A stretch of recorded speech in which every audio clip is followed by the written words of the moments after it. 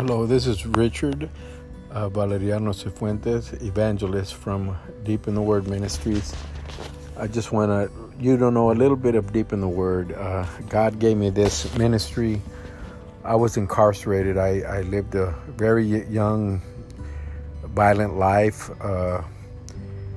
in and out of jails and prisons most of my life. But the last time I went, the Lord changed my life, and He started teaching me His Word.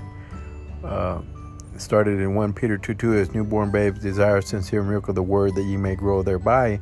And then people started calling me Deep in the Word, the Working Bible, the Walking Bible, and that's where the ministry started, was Deep in the Word Ministry. When I was released, God gave me this ministry.